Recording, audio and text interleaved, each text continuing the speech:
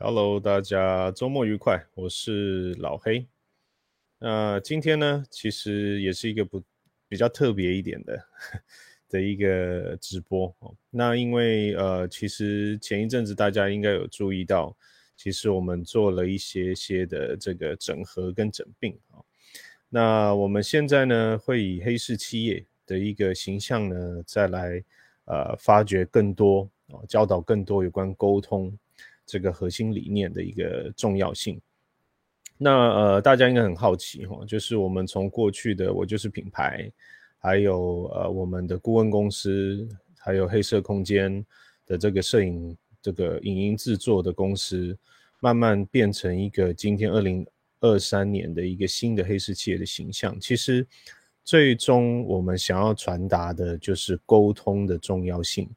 的一个非常重要的一个核心的价值。那什么叫做沟通技巧的重要性？其实大家应该会发现就是我们用这个沟通这两个字来作为我们黑市企业第一个 podcast 的主题。那我们现在是同步在我们的 YouTube 还有我们的 Facebook 的官方频道来做直播的 podcast 那之后呢，我们也会把这样子的内容，也会把影音音档直接上载到我们这个配合的像 Spotify 啊、KKBox、Apple、Google Podcast 等等的这些平台那当然特别感谢 First Story 这样子的一个平台呢，让我们可以触及更多的听众。好，那为什么沟通是我们重要的核心价值？其实，有一个重要的概念，就是我们每一次在做，不管是去企业也好，或者是去学校也好，大家邀请我去演讲的时候，除了我们会讲有关于语言学习的这个技巧之外，还有一个就是我们一直不断的强调这个沟通技巧。所以我常常的这个演讲题目都会叫做沟通的艺术沟通的艺术。大家看下面，也是我们除了我就是品牌之外，另外一个非常重要的一个 slogan 就还有一个关键字那沟通是需要一个非常重要的技巧那从我们出生，大家可以想想看，我们其实无时无刻都在跟其他的人、跟外界，甚至是跟自己在做沟通所以沟通是一直不断的24小时不断的在发生的事情。怎么说呢？比如说我们从这个妈妈怀我们开始我们在跟妈妈沟通，虽然没有办法讲话但是可能会透过一些肢体语言，让这个怀孕的妈妈感受到小孩子有什么状况那出生之后呢，当我们还无法用语言跟家长去做互动的时候，肚子饿怎么办？哭所以哭其实也是一种沟通的方式那甚至是小朋友之间，如果当无法真正用语言沟通的时候为了一个玩具而互相推挤的这个 body language 这个肢体语言，其实这些都是沟通然后一直到我们上学，我们懂得用语言表达甚至是想要对一个女生示好不只是言语上的告诉她我很喜欢你之外，可能还会用一些其他的方式跟她沟通，可能会做小卡片啦，可能会用书写的方式啦，可能会买礼物啦等等，这些其实都是属于沟通的方式然后到了我们这个沟通的过程当中，其实难免就会包含一些所谓的业务技巧有一些人可能会觉得说我不是啊，我不是个业务，我也从来不做业务这件事情，我不喜欢做业务。但是每一天无时无刻，当我们在跟别人沟通的过程当中，其实也是一种业务的表现，包含我跟这个像我说的，我跟一个女生示好，我想告诉她为什么我比别的男生更适合她，为什么我能够证明我比其他人更能够对她好，我比别人好在哪里？这个其实也是一种自我推荐、自我推销的一种方式，是不是也是一种沟通？其实也是所以不管是从家庭从这个跟朋友之间的互动，甚至是我在职场上面，我必须要跟主管，我跟我面试的这个主管告诉他为什么你要聘请我，而不是聘请其他的这个人或者是为什么我可以比别的员工更加的有价值，让公司裁员的时候不要把我裁掉或者是我自己创业，我自己创业的过程当中，我也必须要告诉别人为什么我比别人更有价值，为什么你要选择我们公司的产品，我们公司的服务这个其实都是不断的在学习如何沟通甚至是现在有 social media 有社群网站，我们必须要懂得利用网络跟外界互动沟通不管是透过直播也好，或者是现在很流行的 podcast 也好，或者是我只是简单的一个粉专的贴文，或者是我出去演讲，参加社交活动，甚至我们参加比如说像扶轮社的这样子的一个社团，这些其实都是跟外界沟通的行为当然这边再提一下，因为我们同步是在 YouTube 跟 Facebook 上面同步的直播所以各位如果有任何的问题，或者是想要跟我讨论的，都可以直接在下方留言，我这边都可以看得到，都可以跟大家互动那所以当我们在重新整理我们的这个黑市企业的核心价值的时候，我们就发现说，不论是我们在做商务的顾问，帮别人做行销的这个提案，或者是帮企业做语言的培训帮他们做英文的训练啦，甚至是不同语言的训练，帮他们做这个 YouTube 的影片的制作，甚至是这个语言版本的翻译配音甚至是帮他们做这个社群网络的一些行销等等。其实总归来说，我们都是在帮助企业或者是帮助个人如何能够更有效的去跟你的客群沟通，跟你的合作伙伴沟通，跟你的这个可能会需要你产品或服务的人沟通所以我们才重新整理过之后呢，在疫情过后，在这么多混乱的事情发生的过后，我们重新定位我们黑市企业其实提供的就是一个沟通技巧的培训跟一个解决方案这是非常重要的核心价值。好，那话说回来，到底一个沟通的好与坏会有什么差别呢我记得我曾经在一个银行，那个时候在新竹上差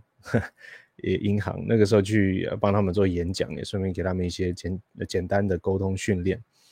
那个时候我记得就有一个行员跟我说他很烦恼，就是其实他们都很认真的在工作，然后很认真的在执行他们被交代的这个业务但是就莫名其妙的时候就会被客诉那我就请他描述一下发生什么事。他说像有一次就是有人来做这个汇率的这个兑换，就是来换钱，从这个美金换台币。然后我记得那个时候我就说好，那你可以描述一下你当时跟他的互动，你说了些什么然后他就说我当时就是说 OK 好，那这个对方要换1000块美金就说好，那这个兑换1000块美金，以当时的汇率来讲是大概3万块台币嘛，他就说好，那收您1000元美金，然后以汇率来讲是1:30，那不过我们要扣一个100元的手续费，所以扣完之后只剩29900然后对方听了就有点不太高兴，就说为什么要收我这么多的手续费？他就觉得莫名其妙每一个银行好像收的手续费都差不多当然具体的数字我有点记不太清楚然后他就说这样子那个客户就不满意，就客诉我就想说好吧，我说那或许你下一次可以换一句话，你跟他说我们的汇率是1:30那收你1000元美金，那这个兑换完毕之后呢，扣掉手续费还有29900大家应该听得出来什么差别吧？就是当你说你只剩29900跟你还有29900那个感觉是不一样的所以用不同的语言表达方式，其实听的人的感受会不同这就是我们在做比如说不管是行销的文案或者是在拍一个影片，它的剧情的诉求，其实它的每一个小细节都非常的重要它都是一种沟通的方式，如何让对方听起来比较舒服一点像我刚刚说的，就是我扣了你100块手续费，你只剩29900，对方就觉得好少但是当你说我们扣完手续费之后还有29,900，听起来就其实还蛮多的哦。然后这个时候你还要再补一句说，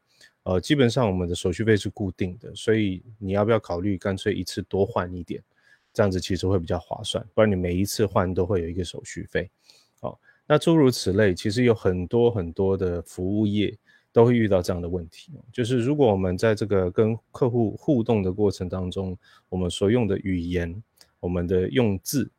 用词其实如果可以做一些些的微调其实会变得效果更好。当然很多人他可能会觉得好像没有太在意就只不过是一件事情，为什么要弄得那么复杂？但是人就是复杂的动物就是难免的。同样一件事情听了就会觉得，像我老婆这个 Rita 她是一位这个健康管理师。其实她常常会念我一件事情，因为这个我自认为中文还没有非常的好。她就说我们每次在一起吃饭的时候，然后之前我常常会犯一个错误，后来思考觉得说好像是就是我也没有任何的恶意，就是我们吃完东西我想说好吃的东西我会留给他嘛，然后我就会说好，那我这个我已经吃很多了，那剩下的给你然后他就说你不能说剩下的给你，剩下的感觉好像我不要了，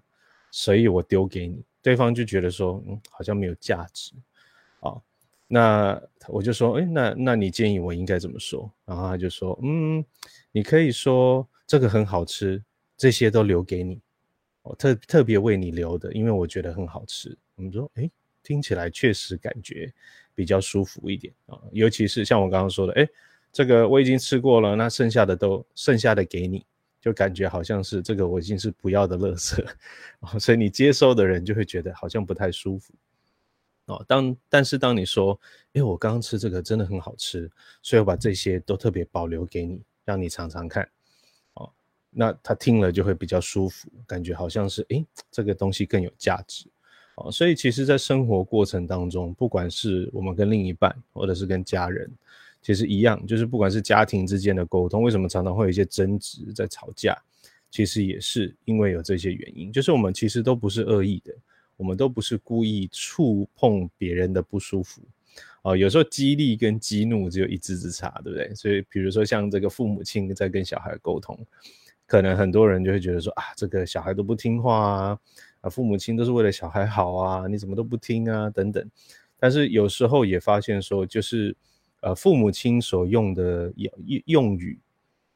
跟朋友的用语会不一样，所以很多人父母也会觉得说奇怪，为什么自己的孩子自己讲他都不听，别人讲好像就还 OK或者是可能叔叔阿姨来讲他们就听，那同样的话同样的意思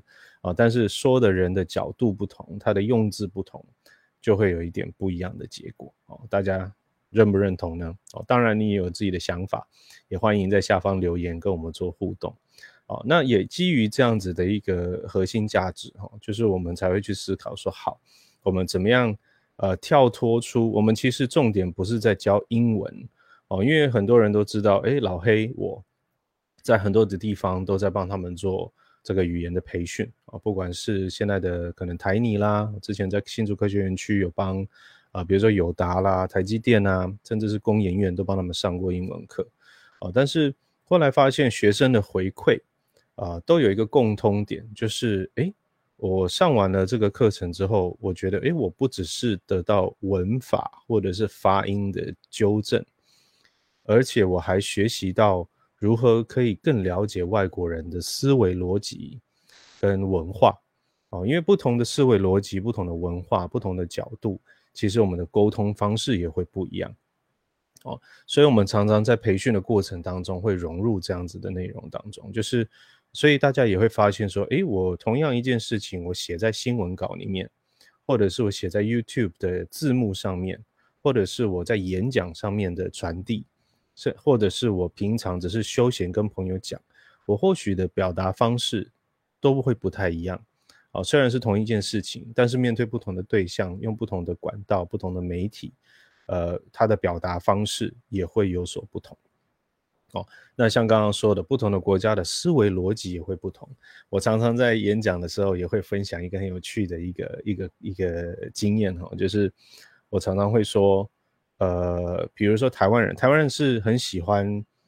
很客气的去回应任何人任何事，然后很害怕或者是不想要去让对方觉得被拒绝所以通常讲话会比较迂回一点，会比较绕圈圈。比如说当我跟一个台湾的朋友说我这个下个礼拜六我有一个活动，那我邀请很多朋友一起去吃饭，然后我们会讲有关于一些健康的一些概念那为什么会讲到健康？这个插播一下就是沟通其实有分几个层面第一个层面是跟自己沟通什么叫做跟自己沟通？就是常常很多人会不了解我自己的未来目标是什么，我的兴趣是什么，我到底需要找什么样的工作我到底怎么样才可以让自己更开心一些？所以跟自己的心灵需要很深入层面的沟通很多人很忙碌到无法跟自己沟通，就一天到晚瞎忙到最后我还是不快乐。可能我赚到钱，可是我不快乐；可能我很充实，可是我没赚到钱，各种的所以需要静下来跟自己沟通，跟自己的身心灵沟通，这是第一个。那这个其中也包含我的身体状况就是我有没有办法跟自己的身体状况好好的沟通，告诉自己说其实我需要运动，其实我需要好好的调理自己的身体，不管是去看中医也好，或者是去看医生也好或者是我吃保健品来调养自己，这些其实都需要好好的跟自己沟通。除了去看医生之外，我也必须要好好跟自己沟通，下定决心我必须要这么做改变，我才可以让自己变得更好所以跟自己沟通，再来刚刚说的跟家人沟通，跟朋友沟通，再来就是职场上我必须要跟同事沟通，或者是跟我的主管沟通，跟我的客户沟通或者是我以后当了主管，或者是我创业，我必须要跟我的员工或者是跟我的合作伙伴激励他们，这些都是一种沟通那当然我到休闲活动出去玩，我也必须要跟周遭的人沟通，对不对？我连跟朋友出去玩都必须要好好沟通，不然很有可能大家不知道有没有这样的经验，明明说好的好好要一起出去玩，一起开心，结果因为沟通不良，所以整个旅行变得很尴尬，或者是很不舒服。比如说有一些人喜欢吃意大利面，有一些人不想要吃西餐，有一些人出国了就是还是想要吃中式餐厅，因为他吃不习惯西餐，可是有一些人就觉得说我出国了为什么要吃中国菜所以诸如此类的很多都会遇到很多上沟通上的问题，所以如何让大家都可以开心满意这个其实也是非常非常重要的事情所以就是刚刚讲到的就是当我跟一个朋友说我这个礼拜六要办一个这个健康讲座，那你有没有兴趣？你可以一起来。那很多人他的回应方式，尤其是东方人，不只是台湾人就是很多东方人比较客气的个性，他们就会说礼拜六大概是几点钟中午吃饭好，我不确定那不然这样好了，因为你知道我这个早上我要带我妈妈去花市看完花之后，可能载我妈妈回家，然后再赶到你的活动会场可能会有点晚那你听完了他一整串的这个表达之后，你还是不知道他到底是要不要来，你是要来但是你会晚一点到，还是你赶不上所以不来，都没有一个正面的回应这个反而会造成对方在安排活动，可能安排空间安排餐点安排这个节目，其实反而会造成一个困扰所以像比较多的，尤其是比较有这个西方文化这个洗礼的人，或者是在职场上比较有经验的人，他就会很直接的先告诉你你需要得到的答案比如说他真的无法去，他就说周六你这个活动听起来真的很棒，但是周六我已经有别的安排，很抱歉，下次有机会我再去很简单，也没有过多的解释为什么当然我要不要解释取决于我跟你有多熟，或者是我觉得有没有必要跟你解释这么多如果是一个主管，然后公司需求我们这个品牌我们周末要在哪里办一个大型的活动，所以整个公司的人都会去支持这个活动，这个时候我好像有必要跟主管交代一下我为什么没办法参与可能家里很久之前就安排好事情，或者是那一天有什么很重要的事情，我就必须要解释。但是如果这个周末本来就是我自己的时间，然后也只是一个有朋友的邀请，那我其实绝对有权利去或不去，也不用去思考会不会欠谁人情啦。当然，如果以前你邀请他很多活动他都出现，那这一次他邀请你，你好像也应该要还这个人情，对不对？当然有很多很多的因素必须要顾虑。那在这个过程当中，像我说的，东方人可能就会比较迂回一点，他不好意思拒绝你，但是他又不好意思答应了，好像到时候又没做到，所以内心有很多很多的挣扎但是西方人他会比较直接的告诉你说，应该是没有办法过去那因为我已经有安排了，我已经就是像我说的，要不要解释是他的自由就算他跟你解释，他也会很直接很简短的告诉你说，我时间上会来不及，下次有机会再去但是如果有跟动的话，我会提早告诉你所以你就会很清楚的收到说OK， 那我大概有什么样的这个安排可以去调整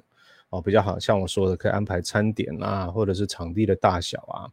我记得有一次我有一个学生也很可爱，他就在 Facebook 上面就是办了一个活动，一个讲座，也是在台北，然后他在 Facebook 上面公布了之后，我看了一下我的时间，我就觉得OK， 然后我就按了参加。结果到了当天我去的时候，我的学生很惊讶看着我说，你来了我就说当然来了，因为我按参加。他就有点就是不知道他的内心是什么样的一个复杂的情绪。他说因为很多人按参加不来就是我后来就觉得说确实，就是我后来也养成一个习惯，就是如果我要办活动，我绝对不要在 Facebook 的上面去公开让人家参不参加，因为太多的人他按参加只是支持你精神上的支持在国外比较不会有这样的状况国外他就会，因为他有3个按钮嘛，通常当然我有很久没有用那个功能了，可能有点改变。那个活动通常在 Facebook 开活动有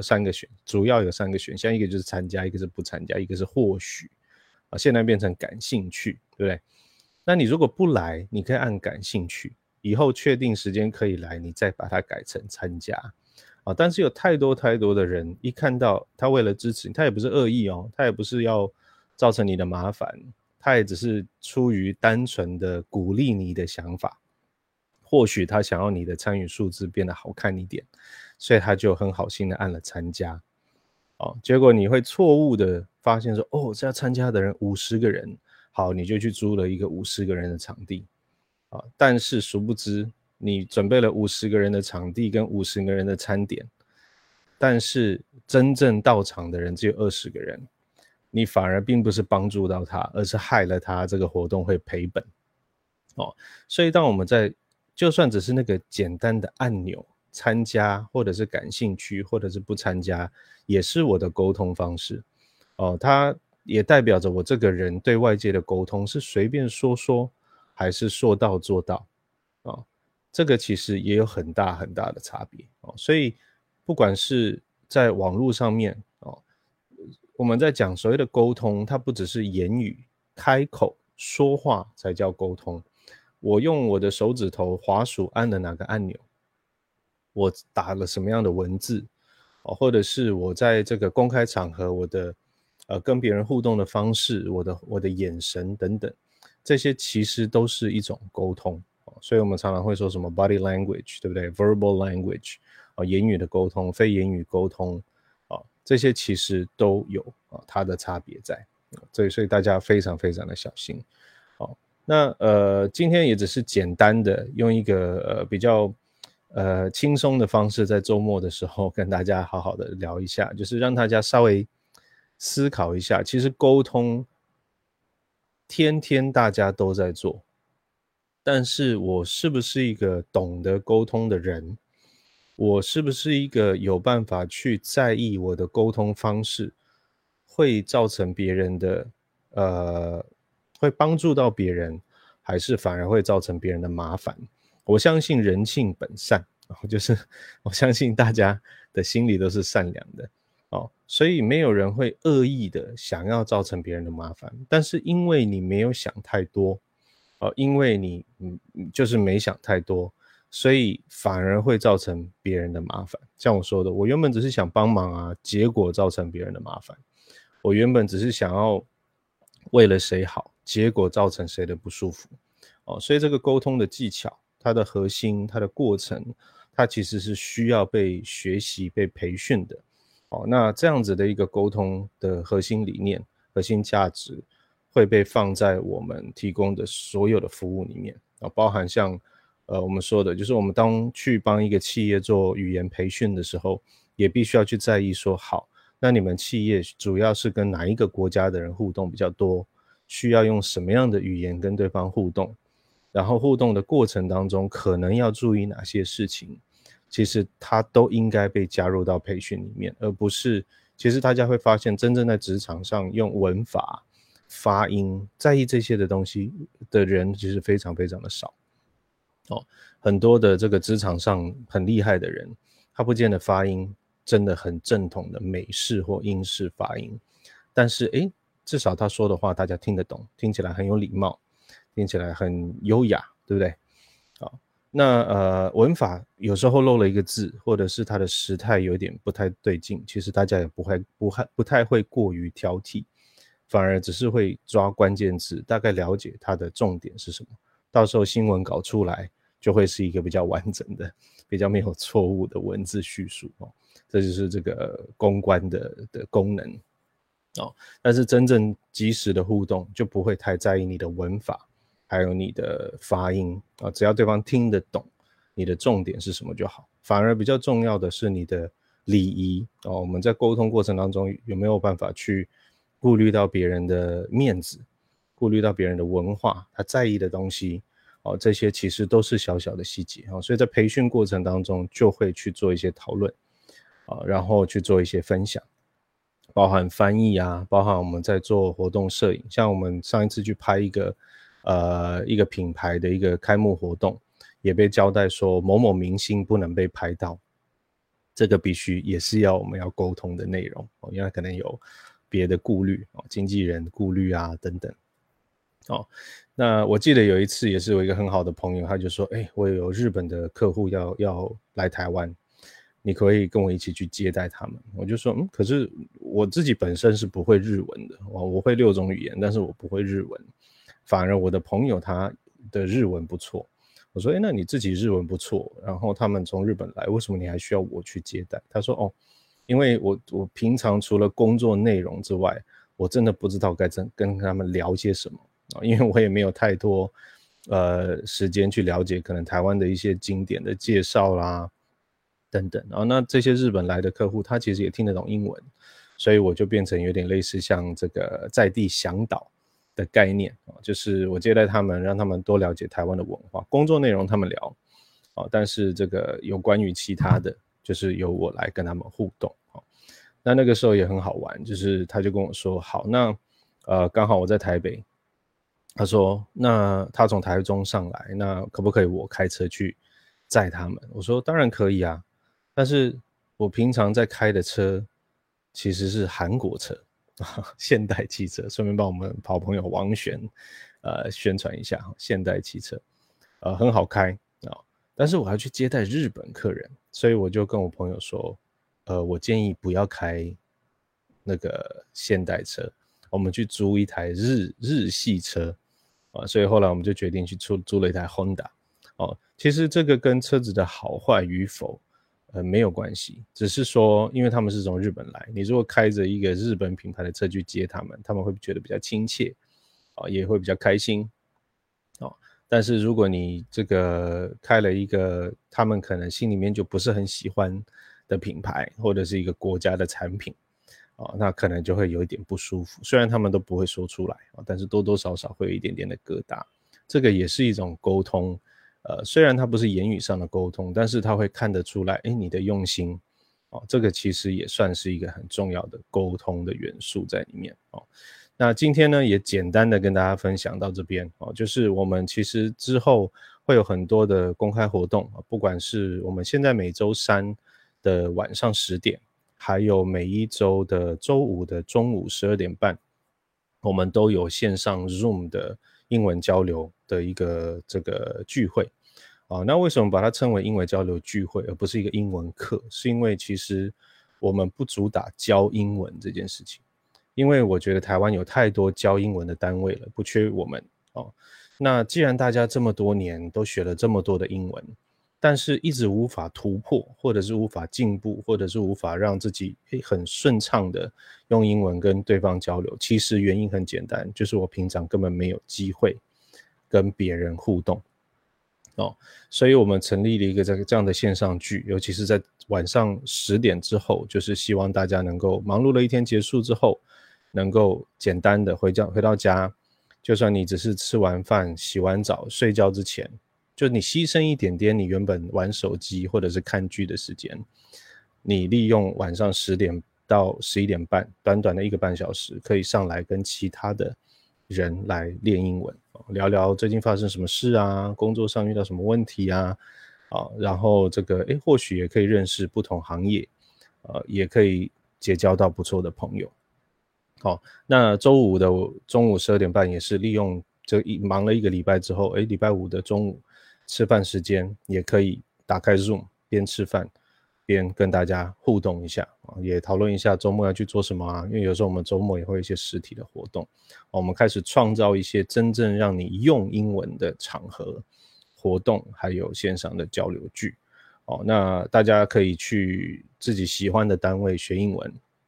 然后呢来我们这边来做互动跟练习。当然我们有很多针对1对1的客制化的，像现在有很多人想要转职啊，我想要去外商公司上班，我的履历不知道如何撰写，我的这个面试不知道如何练习，那我有一个很重要的提案，我必须要去做简报，那我们可以指导你从这个简报的设计上面的英文的用语，包含我怎么样去呈现它，来做模拟的练习跟指导，这些都是商务必须要拥有的技巧，所以我们上面有写商务跟语言培训它是在一起的，就算你不需要用英文去做表达，中文的培训我们也有，所以我们重点是在沟通，还有如何去促进这个沟通的顺畅，让一切事情都变得更有效率。那以上呢就是我们今天针对沟通技巧重要性，也就是我们黑市企业现在的核心价值来跟大家互动。那之后呢当然也会有更多的机会透过黑市企业的 podcast 的方式，我们一样，我们每一次的直播都会是直接在 Facebook 跟 YouTube 同步直播，那直播出去之后呢，我们也会把音档放在各个的这个 audio podcast 的平台上面，包含这个我们非常感谢的这个 First Story，还有像这个 Spotify、KKBox 等等，大家都可以搜寻黑市企业的 Black Group 就可以听到。那当然也欢迎大家帮我们分享这样的内容给身边所有的人，因为有效的沟通技巧可以让你原本就很专业的这个形象呢，跟你在做的事情提升到更有效的一个 level， 然后也会促进跟任何一方的一个互动的方式跟感情，有感情一切事情就会变得更顺利。所以欢迎大家也在网络上搜寻沟通的艺术，我就是品牌，也欢迎各单位如果有需要的话呢，也可以邀请我们去不管是扶轮社啦，或者是企业单位啦，或者是个人的社团，我们可以去做演讲跟分享。谢谢今天大家的收听，我们下次再见咯，谢谢，拜拜，祝大家周末愉快， Have a nice weekend, see you next time.